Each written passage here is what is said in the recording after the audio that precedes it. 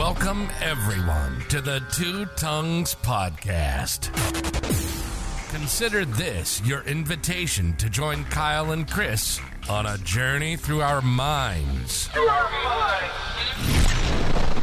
Where we explore the questions that have fascinated us for as long as we can remember. Could anarchy actually work? Does God exist? And just how did the cosmos get here anyway? Let me be the Virgil to your Dante, the Sacagawea to your Lewis and Clark. Let's take the guided tour through the dark chambers of our unconscious, seeking answers to the most important and unsettled questions of our shared existence. Ready or not, here we go. Here we go indeed. Welcome back, everyone, to another episode of the Two Tongues Podcast. Chris coming at you today with another solo episode. The Christmas break got in the way of our normal cadence, so we may have missed one or two of these things, but what I'm doing today is I'm wrapping up Hegel in 4 parts. So this is part 4 of Hegel. This is where we're going to wrap it up. It was tough. Hegel was tough. A little bit tougher than I expected because I don't know if it's me reading into Hegel. Like a part of me thinks that there's some part of me that is picking and choosing the stuff in the phenomenology of spirit that I like, or maybe there's a bunch of stuff in there that I don't understand well, so I've sort of dismissed it or written it off. And there is some stuff in there like that. So, I don't know what the explanation is, if it's a bias on my part or lack of understanding, but there's some bits in there that get extra confusing. Not that Hegel isn't confusing enough, reading the phenomenology of spirit, you'll find that, and we talked about that before, the language, just strictly the language, talking about consciousness, self-consciousness, using the word spirit, and all these different ways, it's confusing. And, it may be some of that. But what I'm going to do is give you my best attempt at wrapping up phenomenology of spirit. And the way it seemed to me when I got to the end was something like a creation myth. So we talk a lot about religion on this podcast, and creation myths happen to be my favorite kind of myth, my favorite part of religion, period. It's the stories that we come up with to talk about how we got here and how the cosmos got here. In the beginning, God created the heavens and the earth, that kind of stuff. And whether it's the Hopi Indians telling the story, the ancient Greeks, the ancient Indians, the Bible, wherever that comes from, those stories are really interesting. The Mayan Popol Vuh. There's just so many, and the stories are wildly different and really interesting and colorful, and stories about how we got here and how the cosmos got here. Those are the ones that hold the most allure to me. Always have. And Hegel does something like that here, and that was kind of a little bit of a surprise, and maybe it shouldn't have been. Digging a little bit into Hegel and finding out that he went to seminary and studied religion, maybe it shouldn't be a surprise. But he was writing philosophy, and he was writing it in a really academic way during a time when there was a lot of people who were pulling away from religious explanations in favor of rational explanations. And Hegel was no different. So it's interesting, though, that when he's talking about consciousness, and that's what he's trying to do in this phenomenology of spirit, when he uses the word spirit there, it's not really intended to be a religious thing. It's, like I said before, it's intended to mean something like consciousness. So I think what I'll do really quickly is I'm just going to give you another definition, one of these Hegelisms. When he uses the word spirit, I told you before, he does mean consciousness, but he actually means something a little bit more specific, and I've sort of toyed this out. That when he uses the word consciousness, or spirit rather, he's talking about consciousness, but in a state of alienation from itself. So that's weird and hard to understand, but what I'm getting at here is before consciousness becomes self-conscious, before it becomes aware of what it is, itself. And I've used this, I've tried to make this distinction before when I talked about kind of the difference between my understanding of consciousness and self-consciousness. If you guys remember, I talked about like an animal. If you could imagine like a dog or a cat or something that's responding to its instincts. And it's aware, it's alive, I mean, it's aware, it's conscious. But it's probably not aware of its awareness. It's probably not self-conscious. You know, it's alive and aware, and it's responding to its instincts. But that's all it can do. It can't be introspective. It can't think about itself like that and wonder, you know, why it is that I am the way I am. Why is it that I'm thinking the things I'm thinking and doing the things I'm doing? An animal doesn't quite have that. And I think that's probably a good analogy to the way Hegel's describing spirit. So you can sort of think about spirit as something like consciousness, and self-consciousness being something different, something higher, something a little bit closer to the divine, something like that, or maybe something a little harder to understand. Maybe we could leave it there.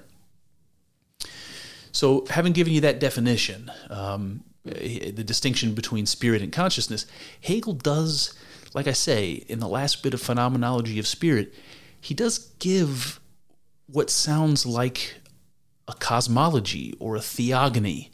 These are ancient stories that come from all sorts of cultures that talk about how we came to be and how the cosmos came to be. Creation myths, like I said. And there's something like that comes to the surface when you're reading the end of Phenomenology of Spirit.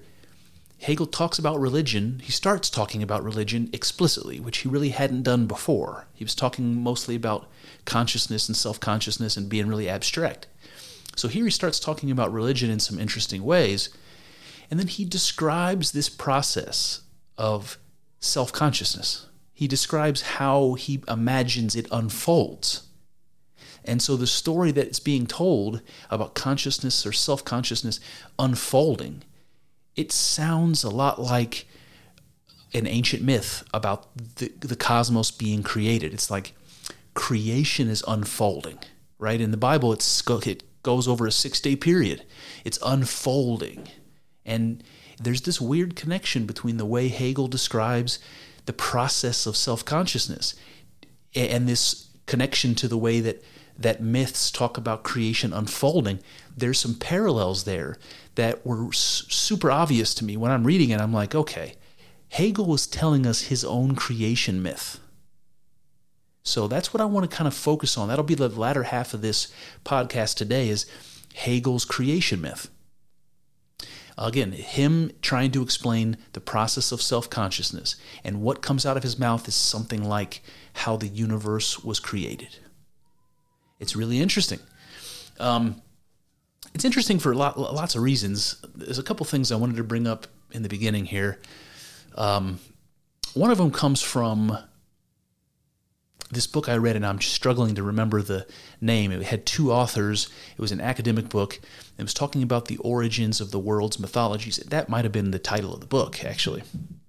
I'm looking around for it now to see if I can find it. Whatever. I'll get it for you guys later. But in any case, these two like Ivy League academics, they were studying mythology and language, and what they did was they sort of talked about the commonalities between myths, the most ancient myths all across the world. And what they tried to do was to reconstruct the original creation myth that human beings came up with, the original one. So if that existed, if there was one, let's say, and it didn't pop up different places in different times, if it can really be rolled back to one story, that story goes back hundreds of thousands of years. Comes out of Africa somewhere before human beings even left Africa. This must have been a very, very ancient story. So you can imagine it's probably pretty difficult to reconstruct that story, but these guys gave it their best shot. And they talk about it as there's basically 2 branches of mythology, and one of them they call Gondwanan, and that's a word. Gondwanda is a word that's used for the culture in Africa before human beings spread out all over Africa, certainly before they spread out all over the world. And And so they kind of group together these myths that are like pre-diaspora. So before human beings left Africa, went all over the world, there's a group of myths that sort of are related. And then there's a sort of a different type of story that gets told after human beings leave Africa. And so there's a different type of story, groups of stories that they kind of group together from that point on. And the Gondwanan mythology, according to these two authors, is the primordial story. If you take a look at those myths and you see what they have in common, maybe you can piece together this original creation story. Something like that. And that's really, really cool as an idea to even try. And you might think that that's weird. Maybe that's impossible. History doesn't go back far enough, and you're just going to be guessing. And how could you have any idea if you're onto something? It seems impossible. But scientists have done that with languages. We talked about the Proto-Indo-European language before. That's just sort of a make-believe word, Proto-Indo-European. We have no idea if people spoke a language like that. All we know is that there's a whole bunch of ancient languages that have lots of similarities and probably came from a single language or a single set of languages at an earlier time. And they've used that information to sort of piece together what the original roots of these words would have been, to kind of roll it back in time as much as they can to come up with something that would have been like that original language. And they've done that beyond just Proto-Indo-European. They've done that for the world. They've tried to do that for all of the world's languages. So you'd be going back over 1 million years probably in history. I don't know how when complex language actually emerged, but there are scientists that do things like this. So it's not coming out of left field that these guys were trying to come up with like a reconstituted original creation myth.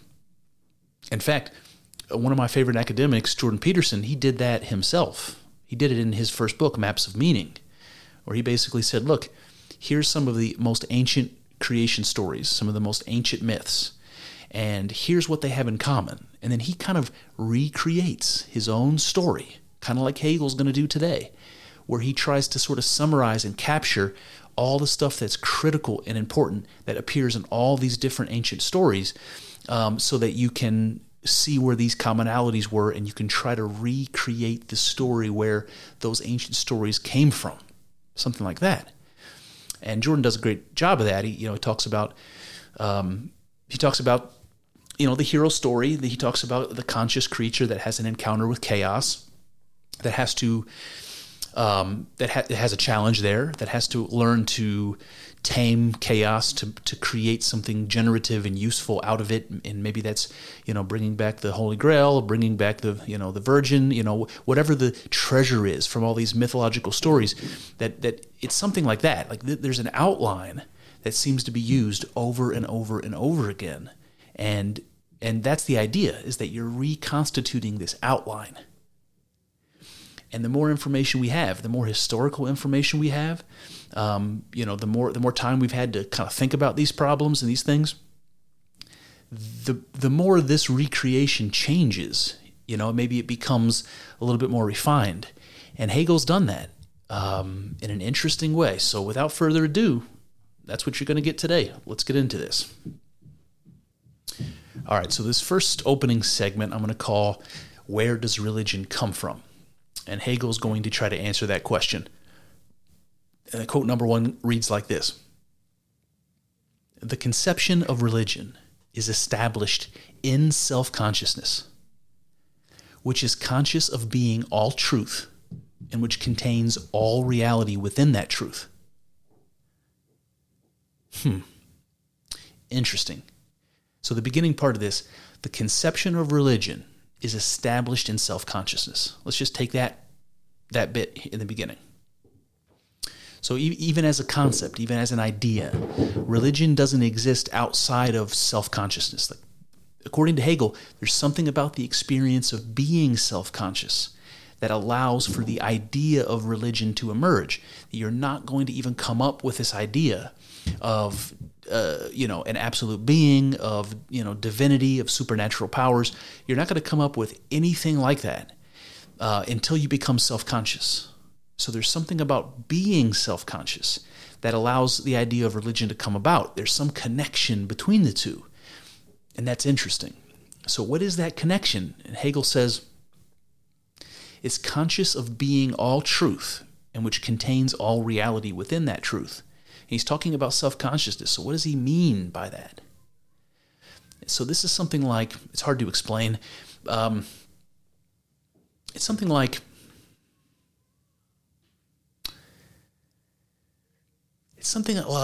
recognizing the mystery of experience. So we're all conscious creatures. That means, some things. But one of the things it means for sure is that we're having experiences. And there's a mystery to that. There's, in fact, still to this day, a mystery to that. The cognitive psychologists and the cognitive theorists of all sorts can tell you very little about experience, about conscious experience. Very, very little. So there's a mystery about that. But we all have experience. We all have this self-consciousness. We can reflect on our own experiences. And so it seems to us that our lives are contained somehow in our experiences, or our memories of our experiences, right? So what the world is to us are the things that we've done, the experiences that we've had, either the ones we're having now or the ones we've had before. So there's something like our world, for lack of a better word, exists in our experience, or in the memories of our experiences. So in a manner of speaking, the world begins with you and I. I mean, if you ask us, it's like we were born, we open our eyes, and maybe even for us today, it's more like, think about what your earliest memory is. Kind of that's where the world begins, It's in our experience. And outside of our experience, there's nothing, So it's like the world, the cosmos, is contained in our experience. So that's kind of what he's getting at. It's like we intuit ourselves to be self-created and to be eternal. And if you're raising your eyebrows and you're saying, that's a step too far, Chris, think about it. You have no memory of being created. You've always been here as far as you're concerned. The world has only existed as far as you've existed. That's how we feel, even if we don't admit it to ourselves. The world began the moment I can remember the world. That's when it began. And also, I have really no context of the world ceasing to be after I do. It's not exactly important. I'm not going to be around to experience it. But as far as we're concerned, we're eternal. And if I die, there's going to be other conscious creatures that are going to continue the experience that we're having. The experience doesn't stop. So that's how we consider ourselves, or we intuit ourselves to be self-created and eternal. That's just how it seems to be. That's how we seem to be. And so we explain this feeling by generating fantasies of the self-created and the eternal, of God, right? So this is and has always been a means of understanding who and what we are. Isn't that weird? We're trying to understand what it means for ourselves to be conscious, and that exercise leads us to believe in a God. It leads us to create, to fantasize about something that is self-created and eternal, the same way that we consider our consciousness to be. Isn't that weird? There's a connection. There's a connection that brings about religion. It brings about religion and the idea of God, trying to understand who and what we are. And this is what Hegel means when he says, look, religion begins in self-consciousness. It's an explanation for how our consciousness seems to be what he calls the being all truth and containing all reality. Yes, that's exactly what our consciousness seems to be. And from there, we come up with ideas about God. All right, Hegel goes on. He says, it is by the determinate character in which spirit knows itself that one religion is distinguished from another. Okay, that's also very interesting. So in the beginning, he's talking about the phenomenon of being self-conscious and trying to understand what that means, and in that process coming up with the idea of God. And in this next quote, he's saying the differences in between how different religions characterize God, that has something to do with our identity with God. It has something to do with the way we paint God to be. The image, the fantasy image that we come up with when we're trying to understand ourselves. What does that look like? Well, it's going to be different for me and for you. It's certainly going to be different from someone who lived 100,000 years ago or someone who lives in, some far-flung part of the world than it would be for my own. Hegel says that is what distinguishes one religion from another. We're all trying to understand what it is we are. And we're all conscious. We're all the same thing. We're all trying to understand the same thing. And each of us comes up with a slightly different idea, and a slightly different religion is born. It makes perfect sense. It makes perfect sense to me. The interesting idea is the way that we conceptualize God determines how we understand ourselves. That's interesting. Because again, there's this fundamental connection between ourselves and God, between our identity and God's identity, between how we understand ourselves and how we understand God, that those things are connected, like Hegel says, because the idea of self-consciousness generates the idea of God. And we're self-conscious. We can't help but generate this idea. And we're all doing that. And all of our ideas are not going to be identical. And so there you have all the different religions in the world. It's amazing. So how we understand God determines how we understand ourselves.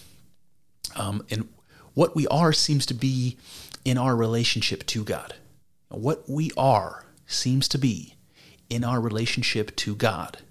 So whether we're talking about animism, polytheism, monotheism, or monism, all different types of religions, what type of religion emerges depends on how we see our place in relationship to God. So let me give you some examples. In animism, you've got something like, these are like spirit religions. You can think about Native Americans, you can think about sub-Saharan African tribes or Australian Aboriginal religions, nature religions. Think about that. These are people that believe that the divine is a spiritual energy that flows through all things. So if I believe in that sort of religion, to me, if God is a spiritual energy that flows through all things, what am I? I am a manifestation of that energy. That's what I am. But what if I'm a polytheist? What if I believe in all sorts of different gods? Not just a spiritual energy that flows through all things, but a bunch of distinct gods, spiritual forces that exist. So polytheism is like understanding the divine existing in many forms within yourself and outside of yourself, external in the world of matter. So what am I in that world? I am intertwined with many different spirits. That's what I am. What about monotheism? So monotheism believes that the divine exists in one eternal form, but that form is separate from the world of matter. God is somehow apart from everything else. He created everything and somehow stands outside of it. That's how what we think of when we try to understand monotheism. So what am I in that world? Well, I'm something that's eternally separated from God. That doesn't seem right. What about monism? That's the belief that the divine is everything actual and potential simultaneously. So what am I in that world? I am God in that world. So all of these different ways of understanding God, it forces you to put yourself in relationship to God. And the way you understand God changes how you understand yourself. And I think that's interesting. And I think it explains a lot about how religions develop and how and why people have conflict over religion. But the most important thing about it, the most interesting thing about it, is this strange connection between our own sense of ourself and this idea of God. It's like we can't identify exactly or understand exactly what we are without coming up with this idea of God and trying to understand ourselves in relationship to that idea. That is very, very weird. But it's right up Hegel's alley, right? It's connected to this idea of self-consciousness, of consciousness of consciousness. So let's get in. Let's get in a little deeper. Hegel says, the actual spirit is constituted after the same manner in which spirit beholds itself in religion. The actual spirit is constituted after the same manner in which spirit beholds itself in religion. So that's something very much like what we just said, but it kind of seems like the other way around a little bit. It kind of seems like what he's saying here is that the idea of God is dependent on our understanding of ourselves. So he says the manner in which spirit beholds itself in religion. Well, what's religion? It's how human beings understand God. So we're coming up with that model, and and we're making God fit into that model. So this is what I wonder. I wonder if the form or the manner in which spirit beholds itself, if that's something like what Jordan Peterson talks about when he talks about the ideal. Jordan says that the ideal is a judge, right? Because if you have something that you want to be or you want to accomplish and you're falling short of it, every time you think about what it is you want and desire, that want or desire is a judge. It's saying you still aren't good enough. You haven't reached the ideal yet. You're failing. You're failing. And this is, in Jordan's mind, this is why people avoid ever even asking themselves what they want or what their goals are, because they don't want that judge, leering over them, making them feel bad. And this is kind of what I have in mind. The ideal that human beings come up with, because that seems pretty related to the idea of God. Even I can't remember who it was, one of the early church fathers who said that God is that which is the idea which nothing greater can be conceived. Something like that. It's the highest good. That's what God is, right? Something like that. And you can understand it that way. But that sort of makes God an ideal, and an ideal is a judge. It's like the highest good we can devise, we elevate that to the level of a God, or of God. And that constitutes a judge to us all. And of course, God represents that judgmental figure in religion, the spirit, the power that's going to judge your deeds and determine what your afterlife is going to be like. That's a really common theme in religion. So is this how our sense of self and identity is tied to our conception of God? Something like, we can only rise as high as we've placed our ideal. So we come up with the idea of God however we see fit, and that becomes the highest rung in the ladder that we can climb to. And once we reach that height, once we reach that ideal, then we need a new conceptualization of God. We need to come up with something new in our fantasy that we can transform God into, so that we can change our ideal. And whenever we do that, we have a new judge, we have a new goal, and that pushes ourselves on to the next level, whatever that might be. It's transforming ourselves. So let me put that in a different way. It's like the higher, the more abstract we formulate the idea of God, the higher that goal we create for ourselves. So by transforming God and the idea of God into something greater, we transform ourselves into something greater. And so here you can see, again, the connection between what God can become and what man can become. It's not just our identity that's connected to the idea of God. It's our potential. It's amazing and strange. All right, Hegel. So now that we've done that, I'm going to move into section 2, which I'm going to call Hegel's creation myth. I'm going to do my best to paint this picture for you, but we're going to go through this quote by quote. And I've kept them mostly mostly in order as they appear in Phenomenology of Spirit. So here we go. Hegel begins, he says, there is a consciousness of objective existence, but the supersinuous, the eternal, or whatever we care to call it, is devoid of selfhood. It is merely something universal. Okay, so he says there is a consciousness of objective existence. So generally, when we think about consciousness, we're not thinking about objective existence. We're thinking about subjective existence. We're thinking about what it's like to be us. You know, there's a certain way. It's what it's like to be me is different than what it's like to be you. That's subjective. The way I see things, right? That's subjective.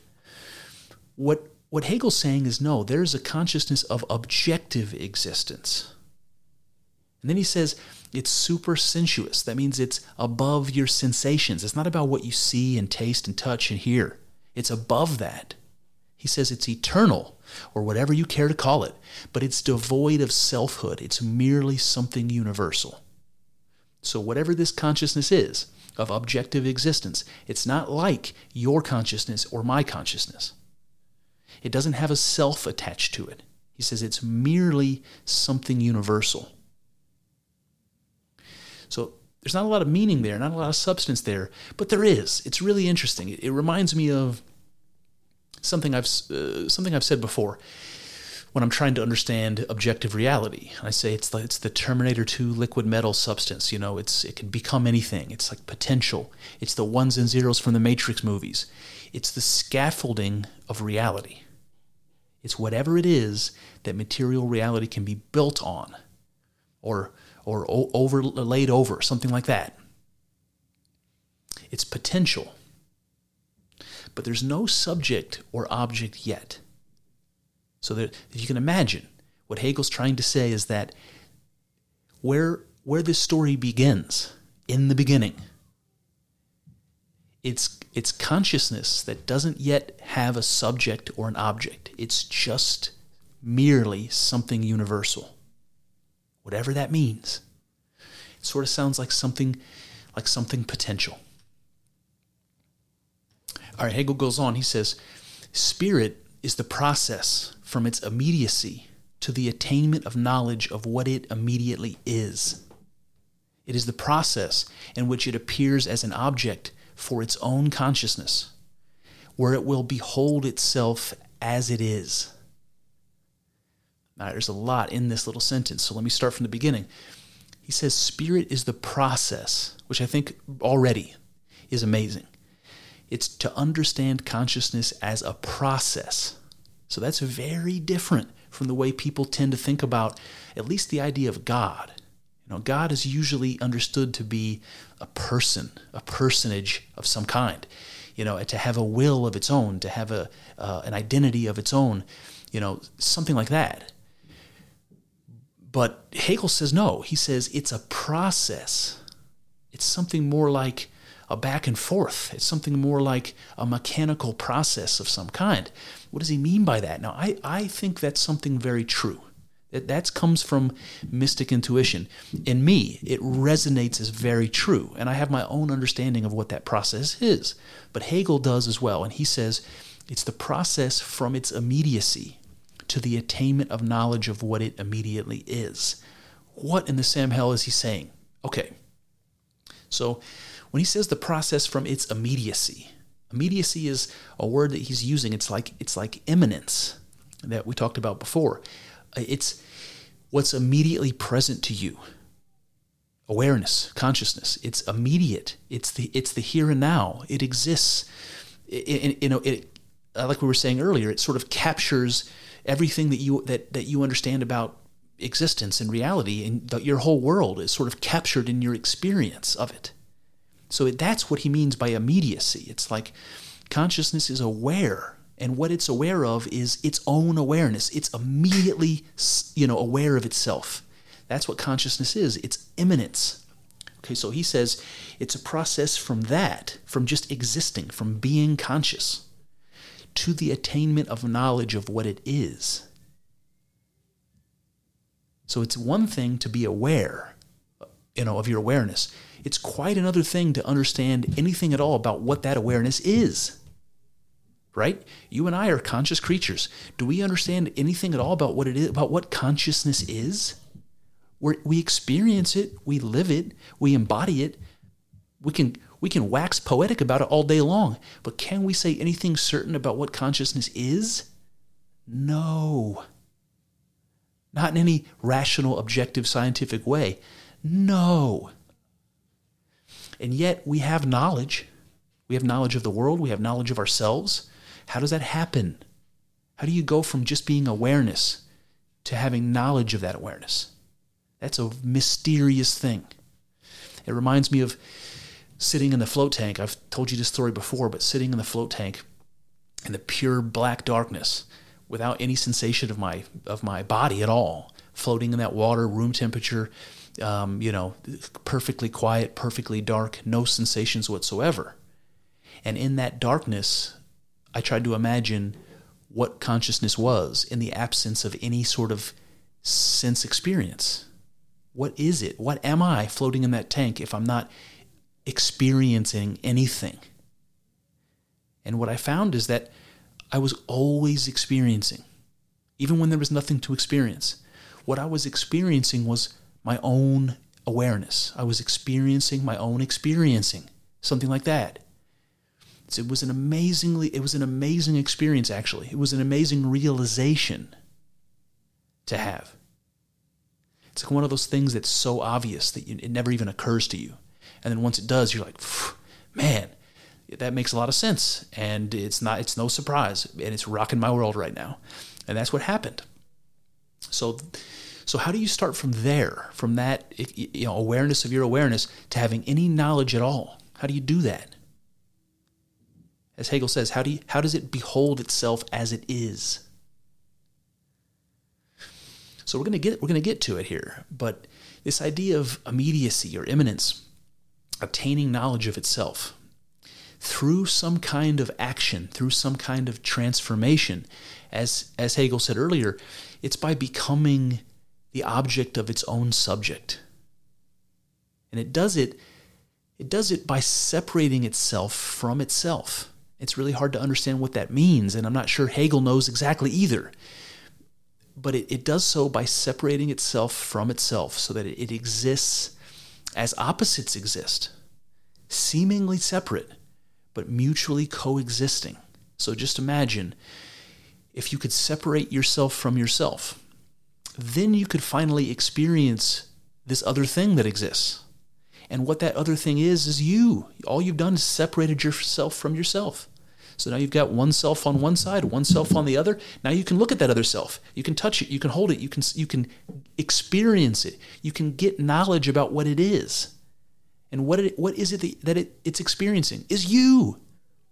So again, I don't know what this idea of separating itself from itself means. It's a very metaphysical idea. There's not a lot of substance to it. But the idea is that something about that, it's happening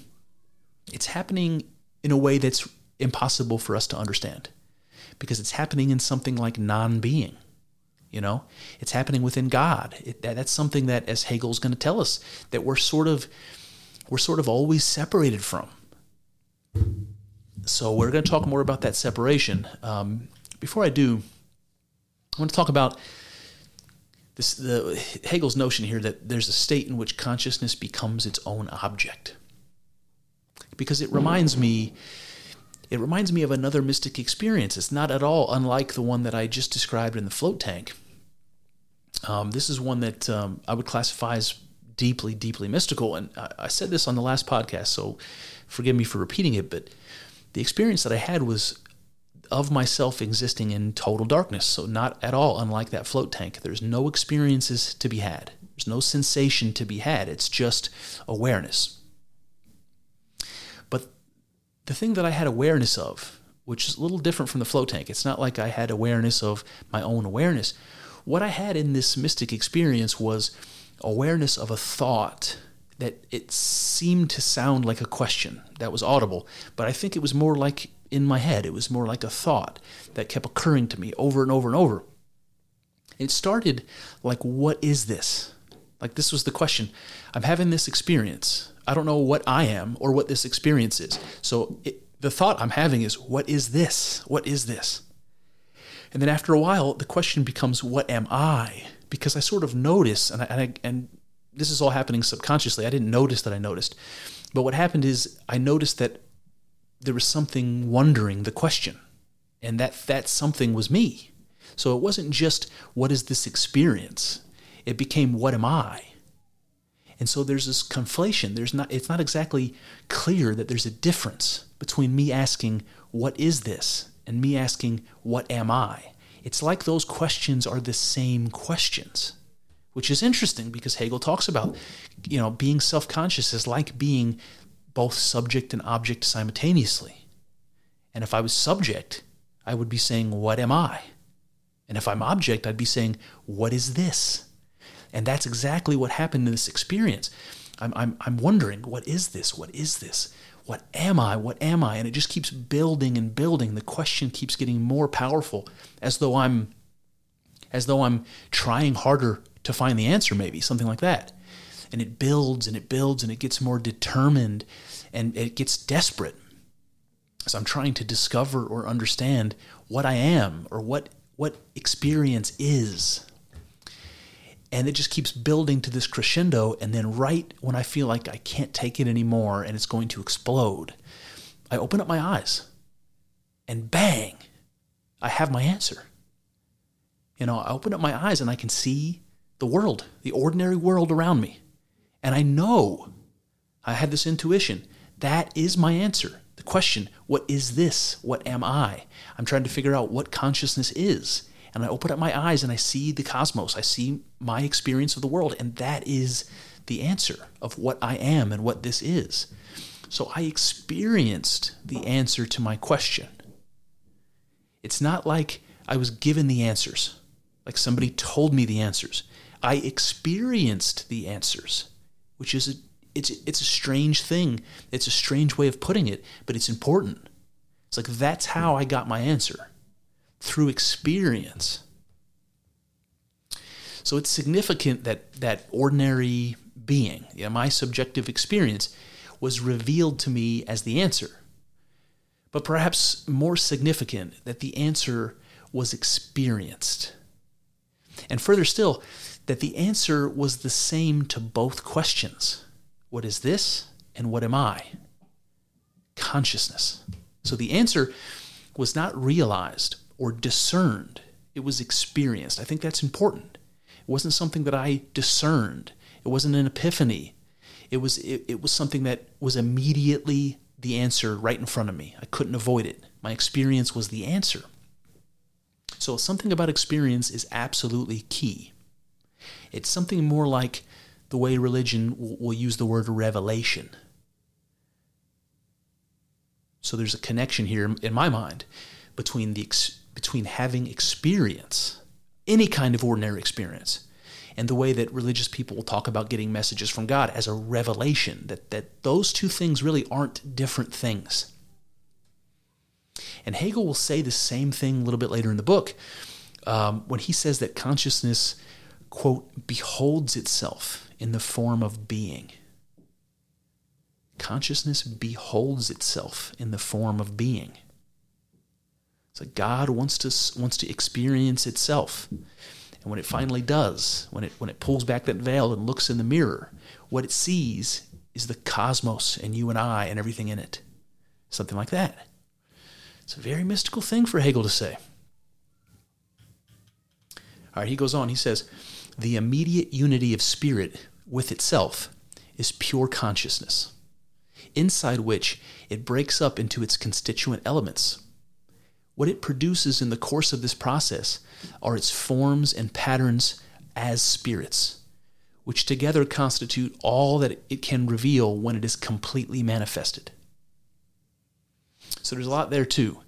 But the first bit here says that there's an immediate unity of spirit with itself, and that is called consciousness. He said inside consciousness, it breaks itself up into constituent elements, and those are its forms and patterns. So that should all probably sound as clear as mud, but it might also remind you of Carl Jung. Carl Jung even uses the same words, patterns, when he talks about the archetypes. It's like you've got these unconscious patterns that exist, that you're thinking, the process of your thinking relies on, and that your fantasy generation relies on. These forms and patterns of consciousness, he calls them archetypes. And Hegel's talking about, he's using the same words. It's interesting. But more interesting to me is the way Hegel paints this picture, because he's saying that there's a unity of spirit with itself. Remember, spirit is consciousness that hasn't realized its consciousness, something like that. So you can imagine if consciousness is united with itself, that it's become something he's calling pure consciousness. And inside this thing, it's breaking apart into all these individual elements. So in my mind, I've got this unity, spirit united with spirit. It's like an egg.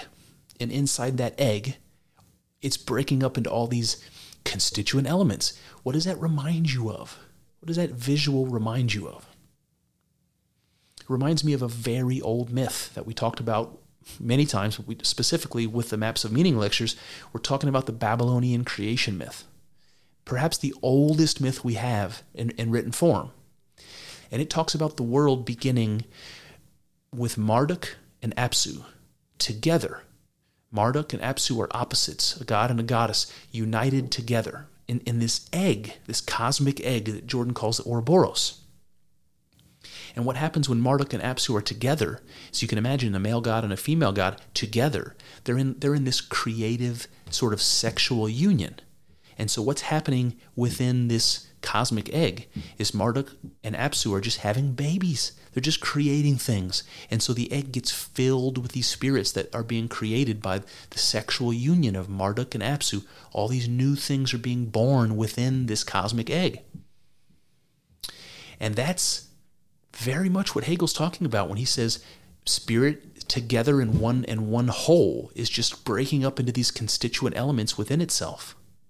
This is the myth of Marduk and Apsu, creating all of these spirits within themselves. And what that does is it takes the substance of Marduk and Apsu and it breaks them up. It breaks them up and separates them from themselves.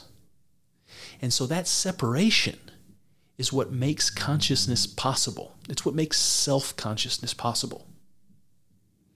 So if Marduk and Apsu are always together, they're always one thing, until they've been separated.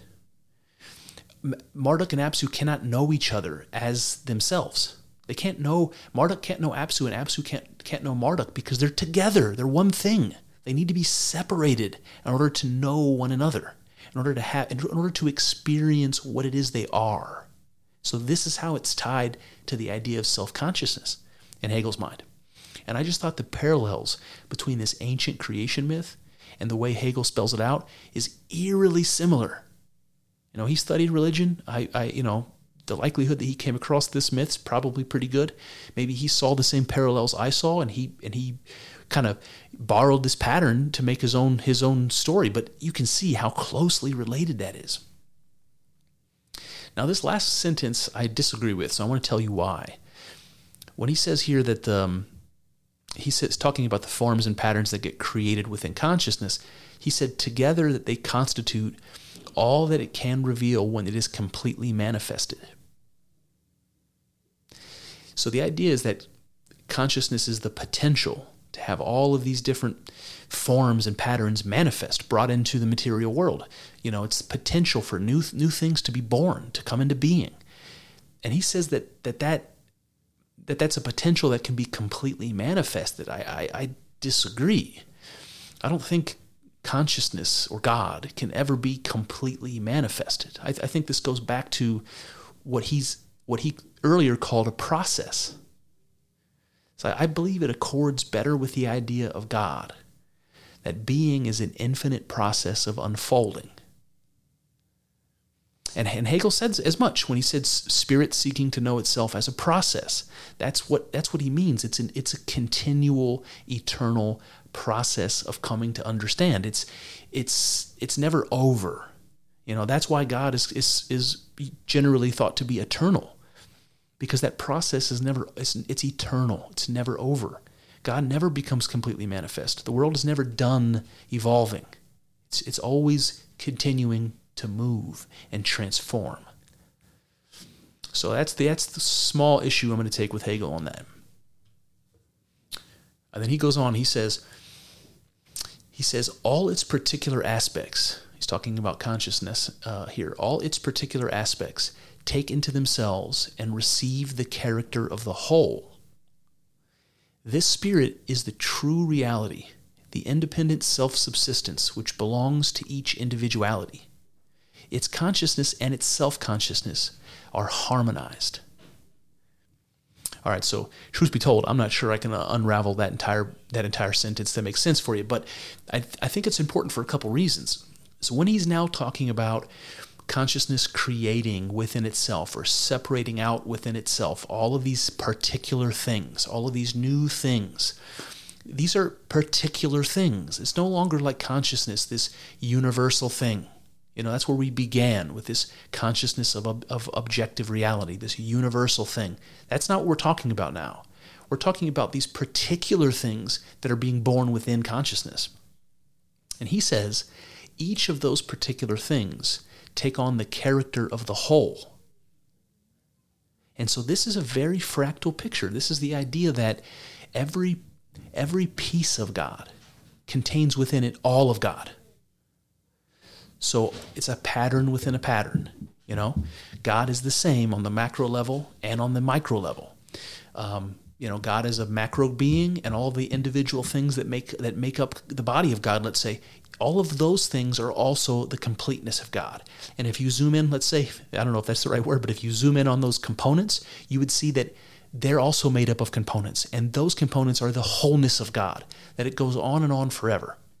It's this fractal picture that comes up, and it comes up in mystic intuition. It comes up in psychedelic experience. It comes up in shamanism. And here, Hegel brings it up in the philosophy of self-consciousness.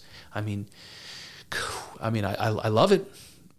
It's interesting to see him go there, but also it's buried in the language that makes it hard to understand what he means when he says that consciousness's particular aspects take into themselves and receive the character of the whole. That's what he's saying. He's saying all of these individual things that get broken up and separated within consciousness, all of them are themselves the wholeness of consciousness. God within God within God, something like that. And he says this spirit is the true reality, which belongs to each individuality. Its consciousness and its self-consciousness are harmonized. And this has something to do with the idea of consciousness as object and consciousness as subject, which is kind of where Hegel begins this whole book, trying to understand our experiences of ourself, our self-conscious experience, that we experience ourself to be both our own subject and our own object. And he's saying here that consciousness and its self-consciousness are harmonized. So there's a link between understanding yourself as subject and object, understanding yourself as God and being, and that they're in harmony. That there's somehow a whole in some sort of harmony. In interaction with each other, they make up some sort of a whole. And that's also a very mystical thing to say. He goes on, he says, this process is the development of its actual reality through the individual aspects thereof. The development of its actual reality. So consciousness develops its actual reality by having these individual particular aspects that it's created. So there's something there that says God all by itself, not broken up into these, particular individual things. It doesn't have an actual reality. And you can understand that if you think actual to mean material, when you think of that to mean being, the world all around us, that God doesn't have that kind of reality. But Hegel's not saying that consciousness doesn't have a type of reality. It seems to have a reality apart from what he's calling actual reality. And that's sort of a dualistic thing to say. It's like saying that God exists, as God and separately as being. like in two different dimensions, something like that. It exists in non-being and in being. So something like that. And he goes on, he says, when the first cleavage is made within spirit, it beholds itself in the form of being. Its being is filled with the content of spirit. All right. This might be the most important sentence, at least to help illustrate this idea to me. He says, when the first cleavage is made within spirit, so this is when consciousness splits the first time, when it divides within itself, it separates itself from itself, whatever that means. When it does that, it says, when the first cleavage is made, spirit beholds itself in the form of being. So imagine God as one thing. There's only one thing. So there's nothing to experience. There's only God. If God can then separate itself within itself, whatever that means, God as one somehow becomes two. Now it can actually interact with itself. It can touch it, it can prod it, it can taste it, it can figure out what it is. I know those aren't the greatest analogies. We're talking about God here. It probably doesn't have a taste, but you get what I'm saying. Once that first cleavage is made within spirit, what the one side can recognize the other. Now it's possible to have information, to have knowledge of what it is. So I just love that. When the first cleavage is made within spirit, it beholds itself in the form of being. And so that's also important. It's that when consciousness finally separates and can look upon itself, what it sees is being. Okay? That's not some ethereal, image of God. It's not, floating Zeus man on the cloud with a white beard.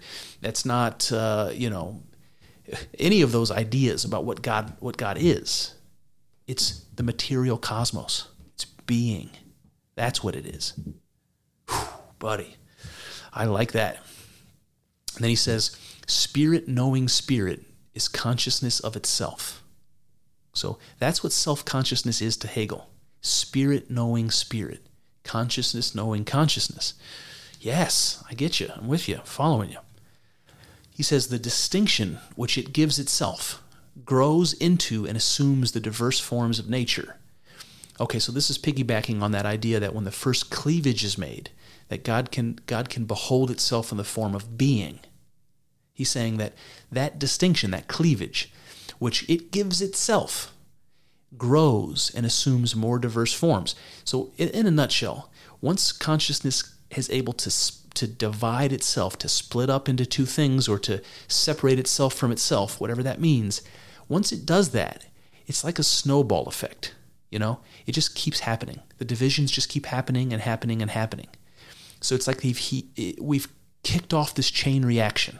This is something I talked about in an earlier podcast I called the being generator, which is another idea that came to me in Mystic Intuition. It's very much like what Hegel's talking about. That once consciousness can separate itself from itself, whatever that means, that kicks off a process of continual division and division and division.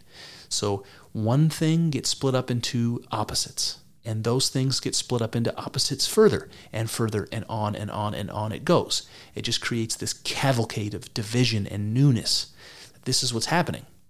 And he calls that all of the diverse forms of nature. Hegel says, the state of being involves substance, which rises without descending into itself to become subject and secure firmly its distinctions through the self. Its determinations are merely attributes which do not succeed in attaining independence. They remain merely names of the one. They are merely messengers of its mighty power, claiming no will of their own. So this is messy, but it's interesting. So you just keep this picture in your mind of this egg that's dividing and dividing and dividing within itself, creating all these differences.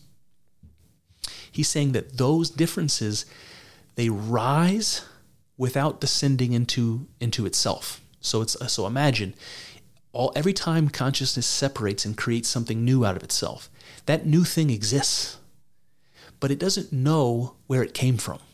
It doesn't know that it's God, right? So a new baby's born, right? It doesn't know, according to me anyway, that it's God. It doesn't know. It's ignorant of that. But Hegel would say, he's not talking here specifically about a person. You might say every one of those divisions within consciousness represents something like forces of nature, different the creation of different types of fundamental particles, of energy, of interactions. You can think about it on a very physical level. And all of those things are sort of requisites to create the things that exist, in different combinations. So I'm jumping too far ahead of myself, so let me rein myself back in a little bit here. So they've risen, they've come into existence, but they haven't recognized where they came from or what they really are. So what you end up having is this multiplicity of things that are given rise to, that come into the world, that are all different. They're all, coming from the same source, but don't understand that they are. And he describes that by saying, they do not succeed in attaining independence. They remain merely names of the one. That's a beautiful and mystical thing to say. It's like everything that exists are different names for the one. They're different representations of God. And they're all different, and they're all the same. And they don't know that they're the same. They don't know that they all came from God, that they all are God. And it's interesting, Hegel uses this religious language when he says they are merely messengers of its mighty power. I mean, that's like something you would hear, in a holy book, claiming no will of their own. And it's almost like he's predicting what will have to happen, that these things that have been separated from God, that come into existence and don't know what they are, that they will have to eventually claim a will of their own. What that means is unclear, but it will get clear. Okay, he says, self-conscious spirit passing away from abstract, formless essence and going into itself makes its unity assume the character of a manifold of entities existing by themselves. So this is another explanation of what we just talked about. So the formless essence going into itself. So this is consciousness within consciousness. It says it makes its unity assume the character of manifold entities existing by themselves. It makes its unity, God is one thing, assume the character of many things existing all by themselves. It's amazing. It's amazing. So you have God in unity who understands that it's God, creating all of these things within itself. Those things now have consciousness of their own, but they don't know they're God. They're estranged from their own identity. They think that they're different things, but they're not. Something like that. It's amazing. It's all of the multiplicity of the world existing seemingly all by themselves, estranged from the truth that they're really a unity of consciousness. I mean, could you imagine a more mystical thing to say? Good God. Okay. And Hegel says something interesting here. He says, producing itself as object is an instinctive kind of working, like bees building their cells. So this is something that gets to the heart of this process idea. It's really interesting. So he's talking about consciousness separating within itself to become all of these particular individual things within its own unity, within itself somehow. And he says that process, that process of dividing and continuing to divide and becoming new things all the time. I mean, you can just imagine the cells in your body dividing and becoming, more and more cells all the time. That's something that happens instinctively. Like the working of bees building their cells. So consciousness separating itself from itself and continuing that process forever, dividing and separating from itself and becoming new things, that's something instinctive to consciousness. Like bees building their honeycombs is instinctive to a bee. It's like it's what they do. So what consciousness does, what God does, is separate itself into a multiplicity of things within itself. And it's it's like part of nature. The way Hegel's describing it, it's instinctive. It happens all by itself. It's like a cause and effect thing, all self-contained, that goes on forever. It's really interesting because there's a way you can look at that and say, well, it's kind of mechanical, it's kind of brainless, it's mindless, it's thoughtless, like the bees building their cells. But at the same time, you recognize that there's a pattern behind it, you know? Did you know that bees build their hexagon combs because that is the most efficient shape? They only have so much of that wax that they can create. You know, it's labor intensive. There's only so much that they can create, so they find the most efficient way of putting those cells together, and they come up with that shape all on their own. It doesn't sound like a mindless thing to do. You know, instincts, following a pattern. You know, you can think of that as like running a code and it being mindless, but you can't do that without somebody writing the code. There has to be a code. There's definitely something like an intelligence behind that. And you can see it as a process, but you can also see it as something intentional, something willful. And I think it's hard to understand, but it hits to the very heart of this whole thing. All right, Hegel says, it must strive to give embodied shape to soul in itself and endow the body with soul. Let me read that again. Consciousness must strive to give embodied shape to soul in itself and endow the body with soul. So what Hegel's saying here is that consciousness has to become embodied, so it creates that for itself. He says it's in itself. So consciousness sort of descends into itself and gives itself this different shape, this body that it can exist within. It descends into itself, and that has religious connotations. Whenever you hear that idea, descending, you know, it reminds you of the myths about gods descending into the underworld, you know, or Christ descending into death before the resurrection. You know, it has sort of religious and mystical overtones, that idea. So consciousness gives shape to itself. It sort of descends within itself so that it can inhabit those individual particular things that it's been generating within itself.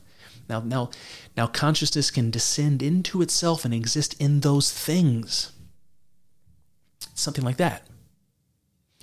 And you can look at that like consciousness separates itself in order to experience itself.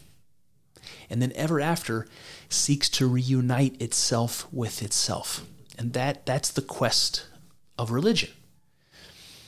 Trying to kind of get back to where you started, to reunite yourself with yourself, to find God, might be another way of putting it. And Hegel says the two aspects are brought closer to one another. So when he talks about the two aspects, he's talking about the separated opposites. Consciousness separates itself into opposites. That's that original division that happens, that separation.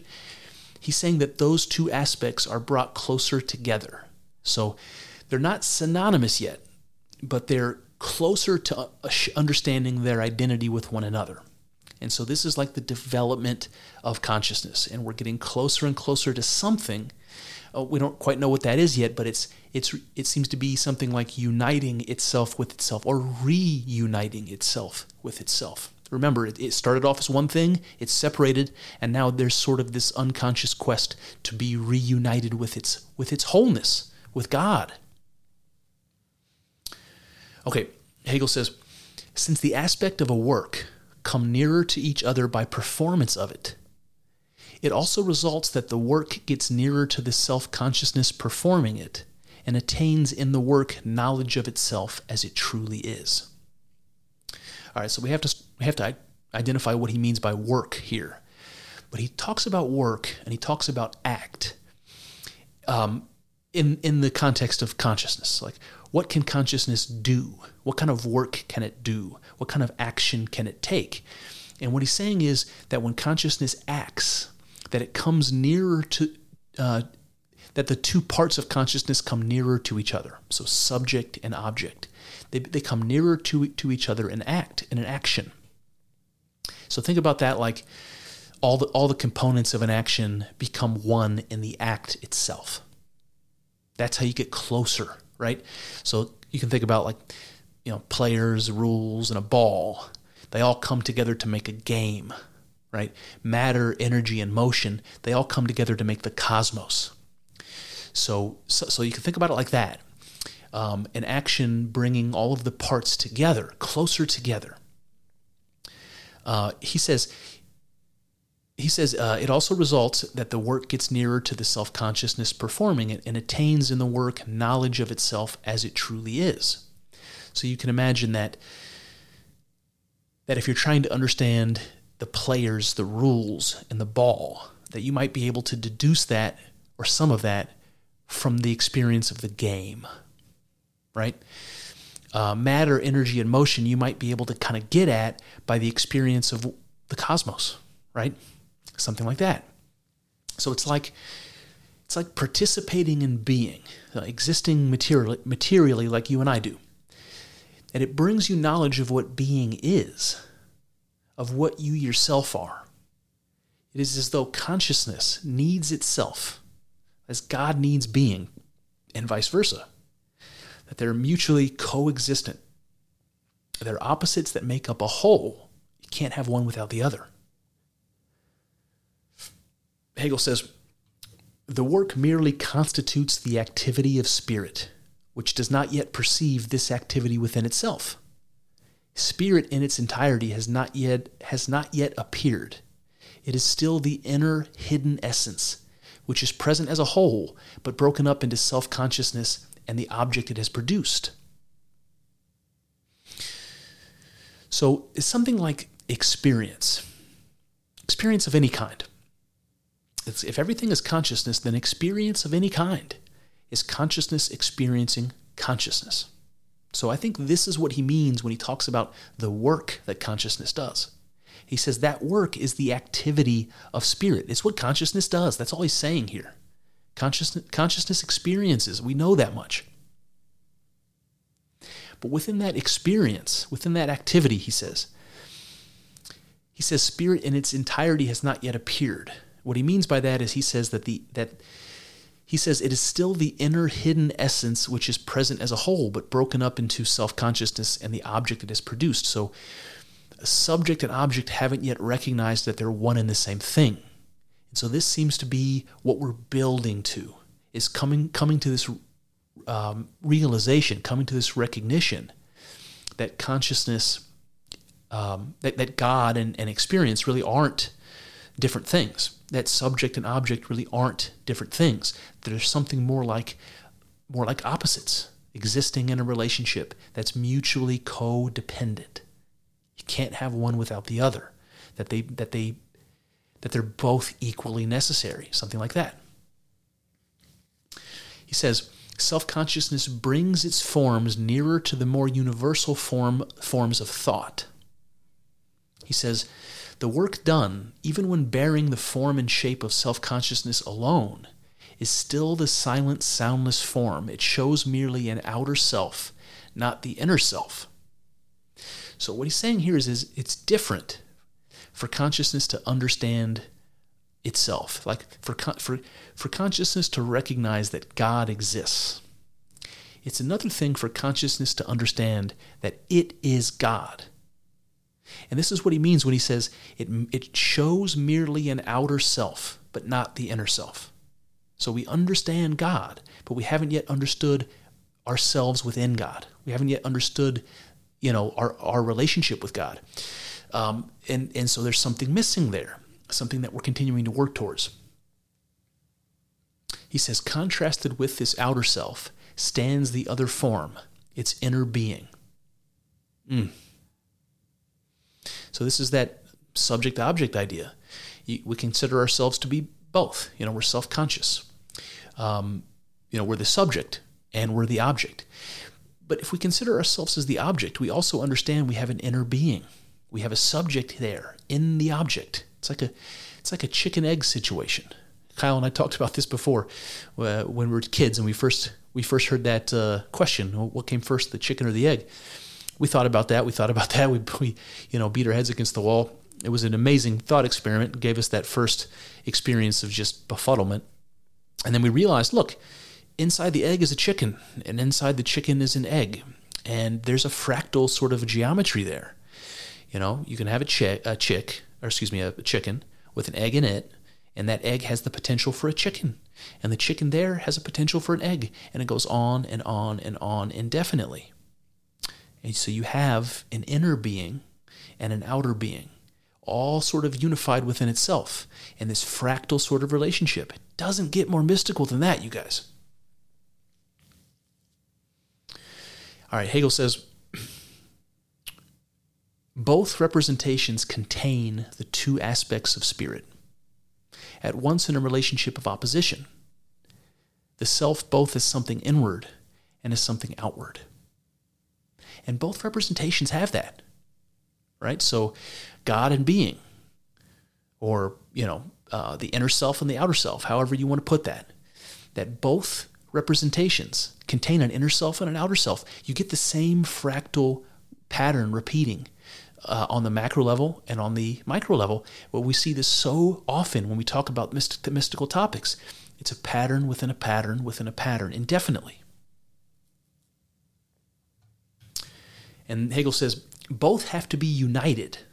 So these are the both representations, the subject and the object. Both have to be united. He says the inner being of multiform existence is still without a voice, still draws no distinctions within itself, and is still separated from its outer being, to which all distinctions belong. Okay, so both have to be united, he says. And seemingly when that happens, all of those distinctions break down. And with those distinctions in place, he says that our inner being is a multiform existence. So this is the multiplicity of the world existing within God. This is the image that comes to my mind. But he says it's still without a voice. And so he seems to be pointing to this idea that the objects that exist within consciousness, that consciousness keeps generating, that those things need to become subject. They need to have a voice. And whose voice that is the voice of consciousness. It's the voice of God. It's the self-same voice. But that none of them have that voice yet. This is part of the process, that they have to come into existence. And then at some point they have to wrestle the idea of identity for themselves. And that when they do, that's something like a recognition of themselves, of their identity with God. And that's what gives them a voice. Something like that. So let's keep going. He says, spirit has raised the shape in which it is object for its own consciousness into the form of consciousness itself. The spirit certain within itself now produces its own essential being, raised above actual reality.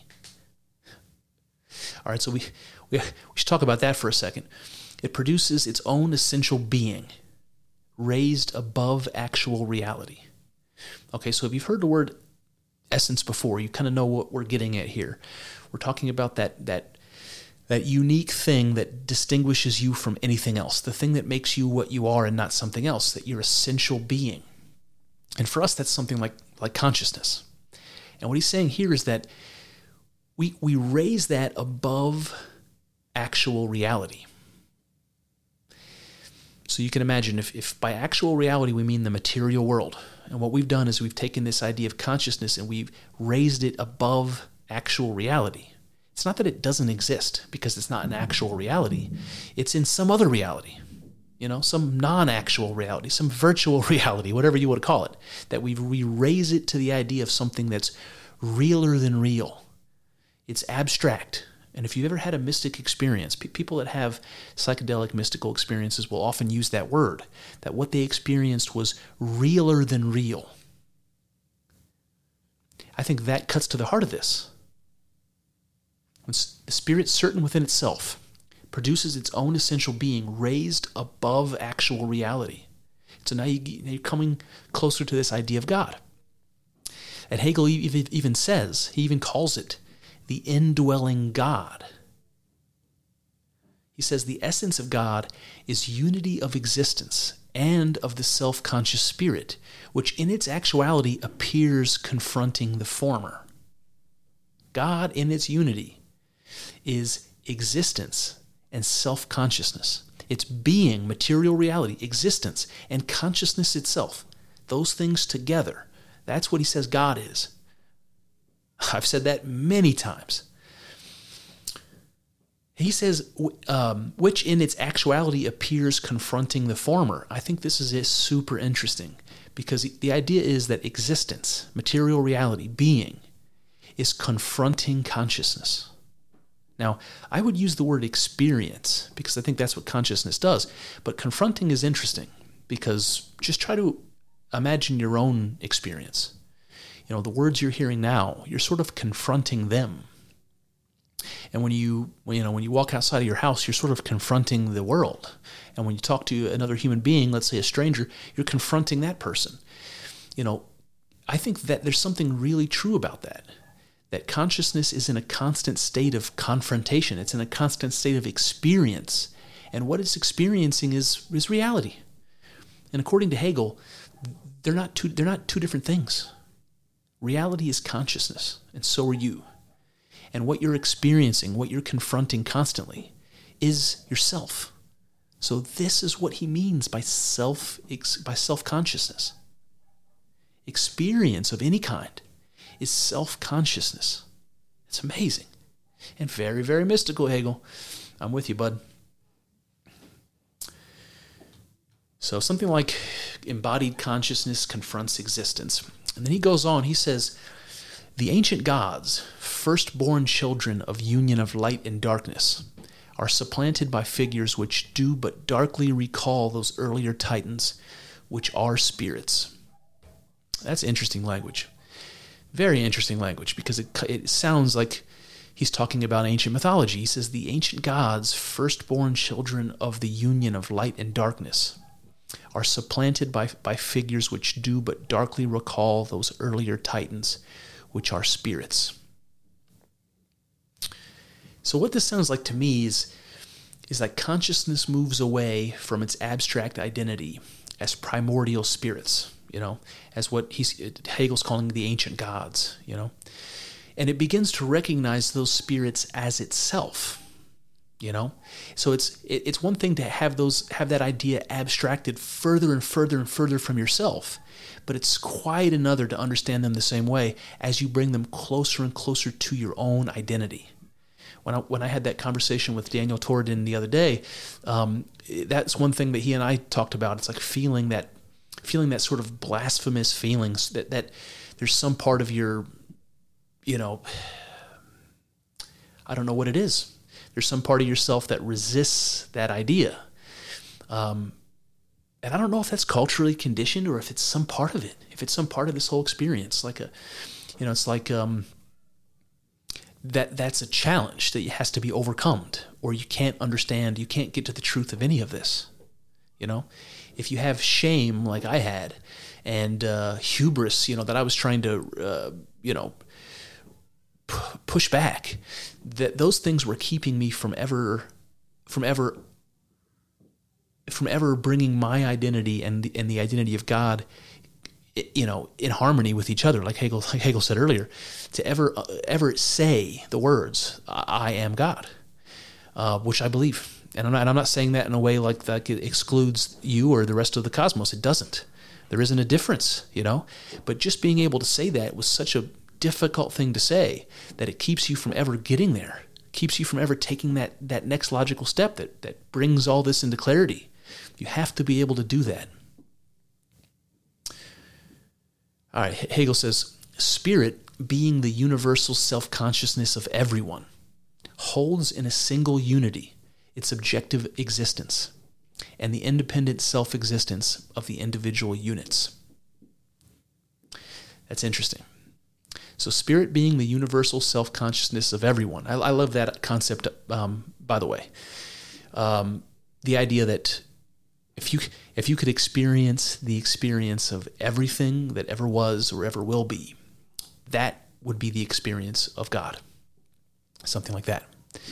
And I'm not talking about just human beings or just animals. I'm talking about the experience of everything, the experience of chemicals interacting with each other, the experience of of atoms and fundamental particles, the experience of electric fields and magnetic fields, all of the things that interact. Imagine that they experience that in ways that, you don't have to get a hold of. Just imagine some sort of experience is being had. Now imagine all of that experience that ever was from the Big Bang onwards, and all of the experience that has yet to be had, that will be had in the infinite future. Imagine all of those experiences all at once. Now Hegel says consciousness holds in a single unity its objective existence and the existence of its individual units, of all of those individual consciousnesses that exist within it. It holds all of that in a single unity. That's what God is. That's what consciousness is, according to Hegel. He says, the self gives itself a consciousness of the divine being descending into it, and the divine being thereby receives the actuality of self-consciousness. Amazing. The self gives itself a consciousness of the divine being descending into it. Okay, and then he says, this being descends from its universality into individual form, and thus combines and unites with actual reality. So this is something like that consciousness of objective reality that we talked about at the very beginning, just the universal thing, whatever that is, the scaffolding of reality, that thing descends down into itself, into those individual forms that it's separated out from itself, that it combines with them, it unites with actual reality. And then what you end up having is something like this. You have a realm that consists of God, and within it you have a bunch of God, right? A bunch of different forms of God that have been separated from that unity, existing within it. And that experience that's happening within God, that's the thing that we call being. That's material reality, space and time and everything else. This is the picture Hegel's painting, and I love it. I love it. And then he says, it is this double-sided process of canceling the abstraction of absolute being and making it something concrete and actual, and on the other hand, canceling the actual and raising it into universality. All right, so I'll try to make this clear. So in the first episode that we did, we talked about how Hegel kicked off this whole discussion about self-consciousness, the idea that we experience ourselves to be a subject and an object. I'm the thing that's looking out and seeing the world, and I'm the thing, and I'm the world itself, something like that. And so you can imagine consciousness sort of flowing back and forth between the perspective of the subject and the perspective of the object. And that's something like the process that Hegel keeps alluding to. What is that process? It's something like that. It's this consciousness changing from the perspective of the subject to the perspective of the object, and back and forth and back and forth. And so what happens is, according to Hegel, that consciousness descends from, let's say, God into the individual things that are existing within God, and back and forth and back and forth. And what it's doing is becoming universal on the God level and actual on the individual level.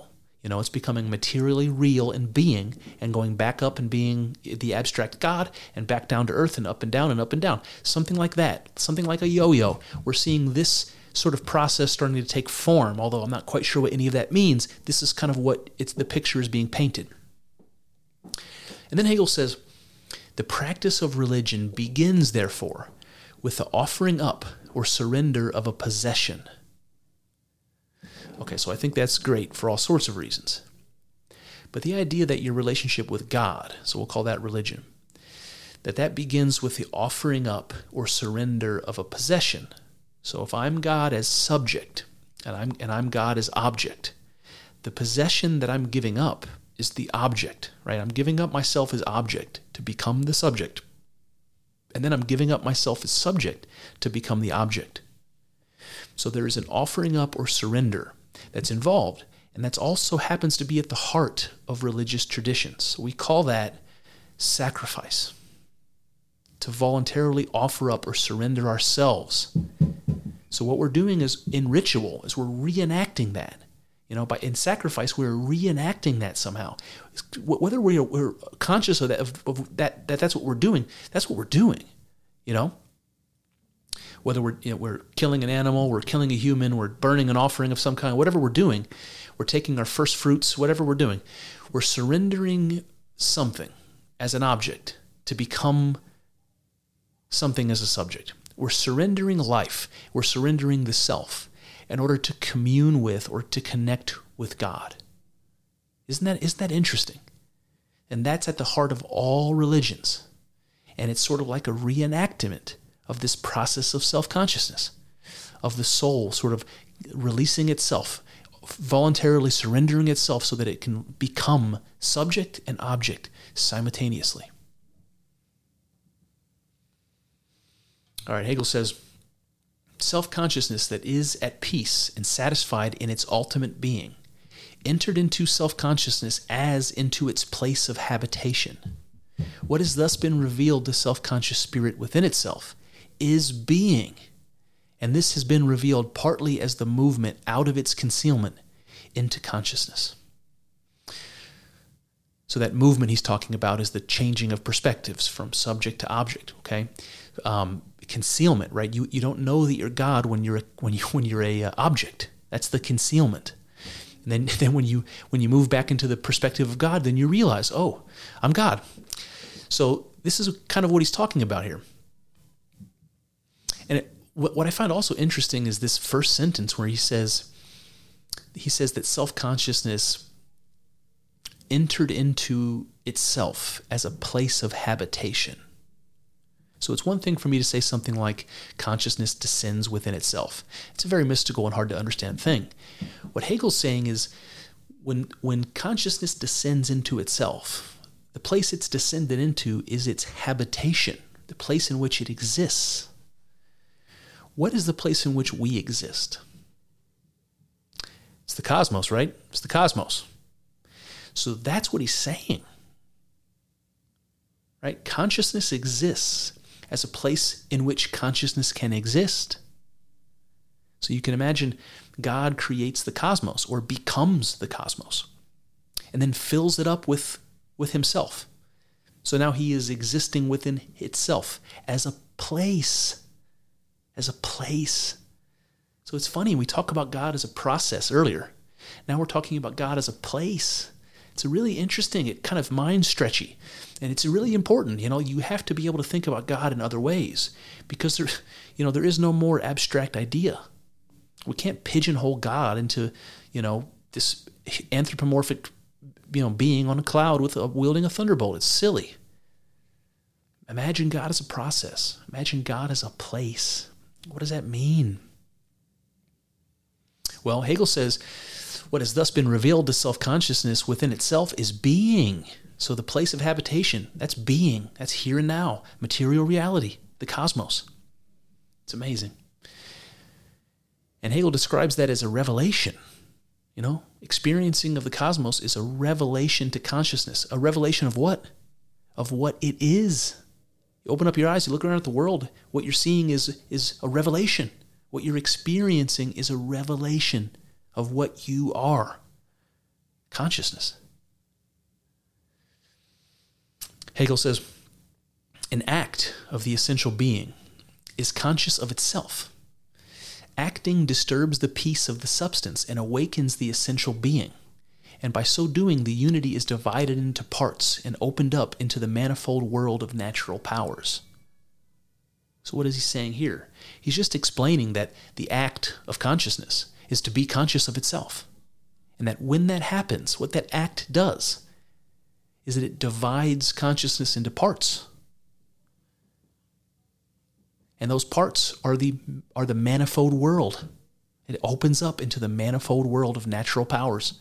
What does he mean by natural powers? He means gravity. He means electromagnetism. He means the strong nuclear force, the weak nuclear force. He's talking about all of the things in reality that allow being to exist, that allow matter and energy to become human beings in the world. That's what he's talking about. Amazing. He says, if their natures first achieve actual reality, when he says their natures here, he's talking about consciousness as subject and object. He says, if their natures first achieve actual reality through the free self of individuality, it is equally true that they are the universal something which remains unrestricted and unconstrained by the inexhaustible elasticity of its unity, and dissolves all that is individual in the current of its own continuity. So this is an interesting thing. It's poetic, but really all he's saying here is that it goes both ways. He says, if God, subject, if it achieves its actual reality by becoming an individual thing and then experiencing that individual thing, he says it's also true that the individual things all bleed back together into the continuity of consciousness, that all become one again. And this seems to be the goal of consciousness that Hegel keeps bringing up. He keeps supposing that we're leading towards this idea, that consciousness becomes aware and then becomes aware of its own awareness, that somehow that is sort of the pinnacle of this process of consciousness. I don't know if I'll go entirely with him on that, only because I don't think there's an end or a pinnacle to the process of consciousness. We talked about that a bit earlier, but I think he's on to something. All right, he says, the objectively present reality, therefore, is one thing in itself and another for consciousness. The objectively present reality is one thing in itself and another for consciousness. This reminds me again of the potential that I believe God to be, or consciousness to be. The thing that I always say is like the Terminator 2, T-1000, could become anything material, or the ones and zeros behind the Matrix, that sort of thing. He said, that's the objectively present reality. That's being. He says that's one thing for itself and another thing for consciousness. That would be like you and I looking out at the world and seeing houses and trees and people. And that exact same experience for God is ones and zeros, or it's the Terminator 2 substance. That it's simultaneously two things at once. That reality is simultaneously two things at once. All right, he says the process of action proves their unity in the mutual overthrow of both powers and the self-conscious characters. So here he's talking about the action, again, of consciousness, moving perspectives from the perspective of the subject to the perspective of the object, from the perspective of the knower to the perspective of the known, something like that. He's saying that process goes both ways. It's like that's how it's a unity. Because the process goes both ways, just like trying to understand opposites. One opposite moves into the other, and the other moves into itself. They're connected. Light and darkness, they're connected. You can't ever have one without the other. This is what he's trying to describe here, that it goes both ways. He says, for neither of them by itself is the real essence. Right? Subject or object by themselves are not the real essence. You need them both together. Opposites united, the Ouroboros. He says, the incarnation in human form of the divine being begins with the statue, which has in it only the outer shape of the self, while the inner life thereof falls outside of it. Okay, so this is interesting. He's saying that the incarnation of the human form of the divine being, he's saying to understand yourself to be something like that, right? Like a form existing within consciousness that's been brought to life, that's been filled with consciousness, The first step in understanding yourself like that is to make a statue, to make a representation. I've used that word, to describe being, that you and I and the cosmos, that we're representations of God, maybe self-representations. He's calling that a statue. So you can imagine, like in the early days, when religion was being developed, they make a statue, and the statue is supposed to represent this divine being. But we haven't quite yet recognized that the divine being exists within us, not within the statue. Something like that. And so it's a process of development to first create that statue and then come to understand that the divine being that you project into that statue is existing right in your own heart, and you just haven't noticed it yet. And then he says, the self is absolute being. I couldn't have put it any better. And this reminds me of the idea of the coincidence of opposites we talked about that McGilchrist brought up. So it means that God, in separating its being in order to experience itself, became God exactly in opposition to the other self that it also became. It's like if I'm an object, the subject that's opposite me is the thing that seems like God. It's the ever-present I. It's the all-seeing eye. It's the thing that's always witnessing me as the object. That's like God, the all-seeing eye.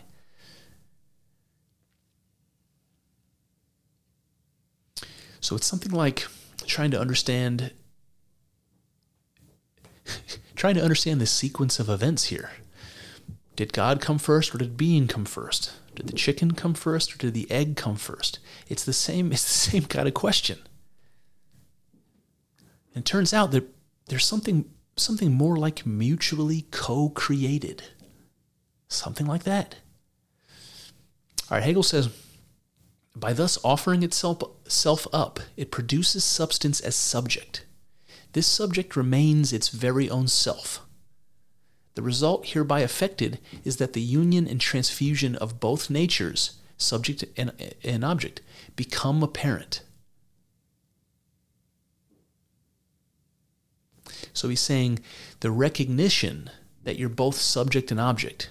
So the recognition of consciousness, of God, recognizing itself, that's something that happens when subject becomes object and when object becomes subject. It's part of the process that we keep talking about of moving back and forth between perspectives. That it's within that process that consciousness is aware of itself, that consciousness can become self-consciousness. And I'm not sure that's the right way of putting it, because self-consciousness doesn't become self-consciousness. It's always self-consciousness. And that's maybe another area of disagreement with me and Hegel, is that Hegel does sort of paint this process up as having a temporal order. Like this happens, and then this happens, and then this happens. I'm not sure I go with that. In fact, I think I want to disagree with that pretty wholeheartedly. But the heart of this, I think, is still true. So let's keep pushing on. Hegel says actual reality and being are its two moments, and by each relinquishing or emptying itself of itself, and by becoming the other, spirit thus comes into existence as their unity. So when he says moments, he's talking about this shifting. But so consciousness becoming subject and then becoming object. It's like I have a moment as subject and a moment as object. And this is kind of what I mean about this perception of time. I don't think he really means it. At least I won't go with him this far. But I do understand what he means, like consciousness existing in these two forms and maybe going back and forth between the two. He says that this is like a ceasing to be subject in order to become object. It's emptying yourself of everything. It reminds me of the ego death experience that people say they have in mystical experience, psychedelic experience, fasting, meditating, all kinds of things that to kind of get you there. But people who say they have this ego death experience would very much agree that they empty themselves of themselves and become something else. If your consciousness is freed, let's say temporarily, of the constraints of the boundaries of your identity. And when that happens, you have a mystical experience. People have called it a one with the universe experience. That's what they mean, is that your identity comes to include everything and everyone else. So again, you have to sort of self-sacrifice. You have to sort of die to yourself to be reborn in this other form. And that's something that you see in religious and mystical experience all through space and time. Every religious tradition that I'm aware of has some kind of experience like this at its heart, or some tradition of that same type of mystic experience. Not to mention what we already said about the idea of sacrifice being a part of a religion for the same reason. Emptying yourself of yourself, voluntarily dying on the cross. These are ideas like this. Dying to yourself to become something else. And then Hegel says, self-consciousness is a one-sided way of understanding its own relinquishment. So what he means here is that when you empty yourself of yourself and you become something else, you become God, let's say, in that mystic experience, you're no longer yourself, right? You're no longer yourself, you're God. So the experience is only ever had on one side of that spectrum, on one side of the opposites. You know what I mean? You cease to be your individual self when you have that one with the universe experience. So it's God having that experience, not you, not yourself. It's one-sided. And then he says, God is beheld sensuously and immediately as a self, as a real human being. Only so is it a self-consciousness. So God experiences itself as a real individual human being. And that's the only way consciousness can be what it seems to be to us, self-consciousness. Now, I might disagree with Hegel, although I don't know that he would defend this idea that I would limit this to a human being. I would say when God experiences itself as whatever it is that it's experienced itself as, it doesn't have to be a human being. But this is the way Hegel puts it. And then he says, consciousness sets out from immediate existence and finds God there. Beautiful. Consciousness sets out from immediate existence. You open up your eyes one day and, when you're born, or the earliest memory you have, let's say, and that's where you begin. You set out from that, the experience of being, and you eventually find God there, within being, within yourself. He says, incarnation of the divine being, having the form of self-consciousness, is the simple content of religion. Incarnation of the divine being is the simple content of religion. So that's sort of an easy thing to say from the Christian perspective, where God becomes man. That's the incarnation of God. That makes perfect sense. But all religion, to imagine any God that exists or any supernatural creature that exists is to place something like the spirit of life inside of a form, whether that's imaginary or not. So the incarnation of the divine being is at the heart of religion. He says there is something in the object always concealed from consciousness when the object is for consciousness and other. Something extraneous when consciousness does not know the object as itself. This concealment ceases when the absolute being is object of consciousness. For here the object is in the form of self, is manifest, revealed it itself in the object. Okay. So he's talking about an object, any object. You could take yourself or any object you want. He said there's always something there that's concealed, that we're not that's not that we don't have access to, that we're not aware of. It's something concealed in that object. What he says that is consciousness. He says something extraneous when consciousness does not know the object as itself. So when you don't recognize the union of subject and object, when you don't understand every object is in fact the same thing as you yourself, that's what makes them appear to be objects. That's the state of being. And then there's a different state of being where when that division goes away between subject and object, and that's the state of being God. Something like that. Because he says the concealment ceases when the absolute being is conscious, is object of consciousness. So there's a different state of being. That's sort of the subject, the perspective, or the God perspective. And then he goes on, he says, the self is just the inner being reflected into itself.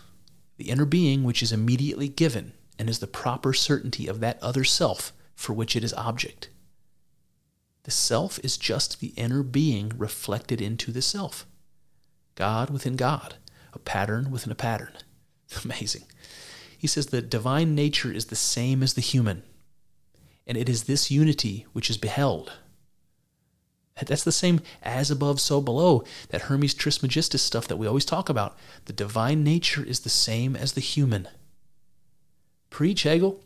He says the absolute being existing as a concrete, actual self-consciousness has attained for the first time its highest nature, its supreme reach of being. So he's saying that self-consciousness is now being able to recognize God within yourself and your unity with everything. That is sort of a supreme reach of being. It's the highest possible nature to reach, and it's something that's available to us that we should be striving for. This seems to be what he's talking about again, this goal, this end game of self-consciousness. When he says the divine nature is the same as the human. He says the absolute being exists as a concrete, actual self-consciousness, has attained for the first time its highest nature, its supreme reach of being. Unbelievable. He also says the lowest is thus at the same time the highest. And by that he just means, look, even within God, these fractured, separated bits of God that exist, these forms and patterns, that those things are imbued with the fullness of consciousness, that they are God also. So the lowest is at the same time the highest. It doesn't matter where you're looking on that fractal scale. Everything is God. That's the gist of the mystic experience. Everything is God. And this quote's interesting for another reason. When he says the lowest is thus at the same time the highest, it reminds me of something Jesus said in the Gospels.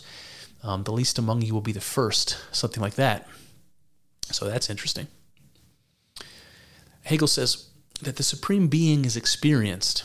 This is the culmination and consummation of its conception. That the Supreme Being is experienced. That's the culmination. What does that mean? Well, it means kind of what we already said.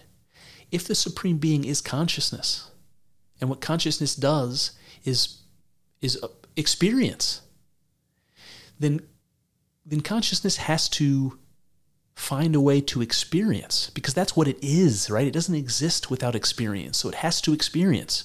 That's the culmination, right? So what he means by the Supreme Being here is self-consciousness. That self-consciousness is the culmination. It's the experience of God. It's God's very own experience of itself. And that's what I always say.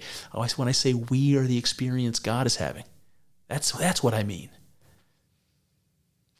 Then Hegel says, God then is here revealed as he is. He actually exists as he is in himself, a pattern within a pattern. He exists as he actually is within himself, a pattern within a pattern. That's that fractal image that shows up to so many people in mystic intuition. I think that's what it means. That's legitimately what that means. And then there's this idea here, this reciprocity we keep talking about when we're describing opposites, that recognizing yourself as God, simultaneously is God recognizing itself as me, It's a simultaneous and mutual recognition. And it reminds me of a quote I'm sure you guys have heard, and I can't remember who said it, but it's something like, stare long enough into the abyss, and the abyss looks back. That's what it reminds me of. Hegel says, the immediate form of this universality is the allness, the collective totality of selves. I just have to say, the allness or the oneness, that's something that comes up in mystic intuition constantly. It's something you see in the pre-Socratic philosophers and the Vedanta Hindu school. You see it all over the place. And people that believe in pantheism, or the idea that God and the cosmos are the same. That's the language you see. It's mystical language. And then he says the collective totality of selves. And I just have to remember, Carl Jung's The Collective Unconscious, or Buck's Cosmic Consciousness. That's what it sounds like to me.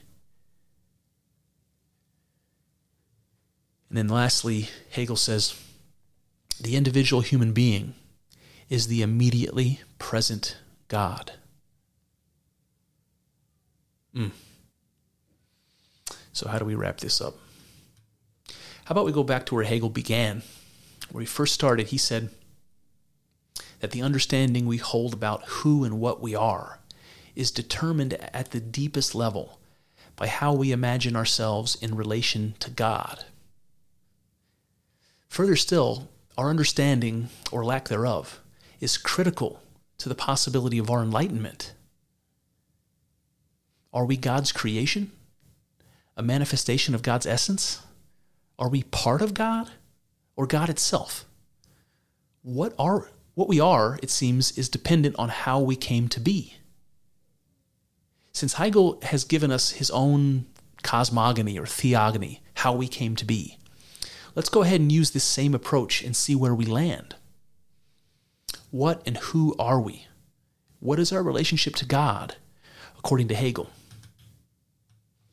According to Hegel, we are not a creation or a manifestation of God, nor are we a part of it, or the whole damn thing exactly. We are, interestingly, something more like all of these at once. We are mutually counterdependent and coexisting. What the hell does that mean? Well, we cannot be part of God, as the whole of God exists within each part. And without parts, without the separation within itself that Hegel calls being, on the other hand, there would be no whole. You see, God relies on being, and being on God. What they are to and for one another. If this is hard to absorb, remember what McGilchrist said about the coincidence of opposites. He described how darkness relies on light, and light on darkness, in mutual opposition. Without the opposition, neither dark or light exists at all. This is to say that the creation of light is simultaneously the creation of darkness too. They emerge always together and inseparable. Opposites are always two things in division, which remain always one. They are mutually co-created. Another example for illustration. If you remember our discussion of the psychologist John Piaget, he studied the mental development of children, trying to better understand how human beings develop their sense of self and their representation of the world. And in Piaget's research, he discovered the strangest thing. He discovered that children did not seem to develop a personal identity or an ego, and then begin to map the external world, or even vice versa. Instead, Piaget found that a child's sense of self and its sense of the world around it emerged simultaneously and together. One does not occur without the other, as if they are somehow one and the same thing. Piaget put it this way. He said, "Knowledge does not begin in the I, and it does not begin in the object. It begins in the interactions. Then there is a reciprocal and simultaneous construction of the subject on one hand and the object on the other." Whew. Whew, buddy. Amazing. Amazing. Okay, Hegel. So if subject and object, God and being, emerge simultaneously and together, they are mutually dependent and co-created. What does this say about what and who we are? In this vein, Hegel could say just as easily that God created being as to say that being created God. Both are necessary for God to be God, for consciousness to be conscious. So I ask again, what does this say about what and who we are? We are the life within God that animates God itself. We are the reflection of God within itself that reveals what it itself is. We are the experience of God that gives God experience. We are self-consciousness, God experiencing itself. Well, there you have it. That's one avenue explored, but infinitely more still to go. I hope you enjoyed thinking along with us. I know. It's not easy work. Thinking. It's hard and full of uncertainties, but I'm grateful for the company as we trek through this together. Here's to hoping that the juice is worth the squeeze. See what I did there? Let's find out together in the next episode.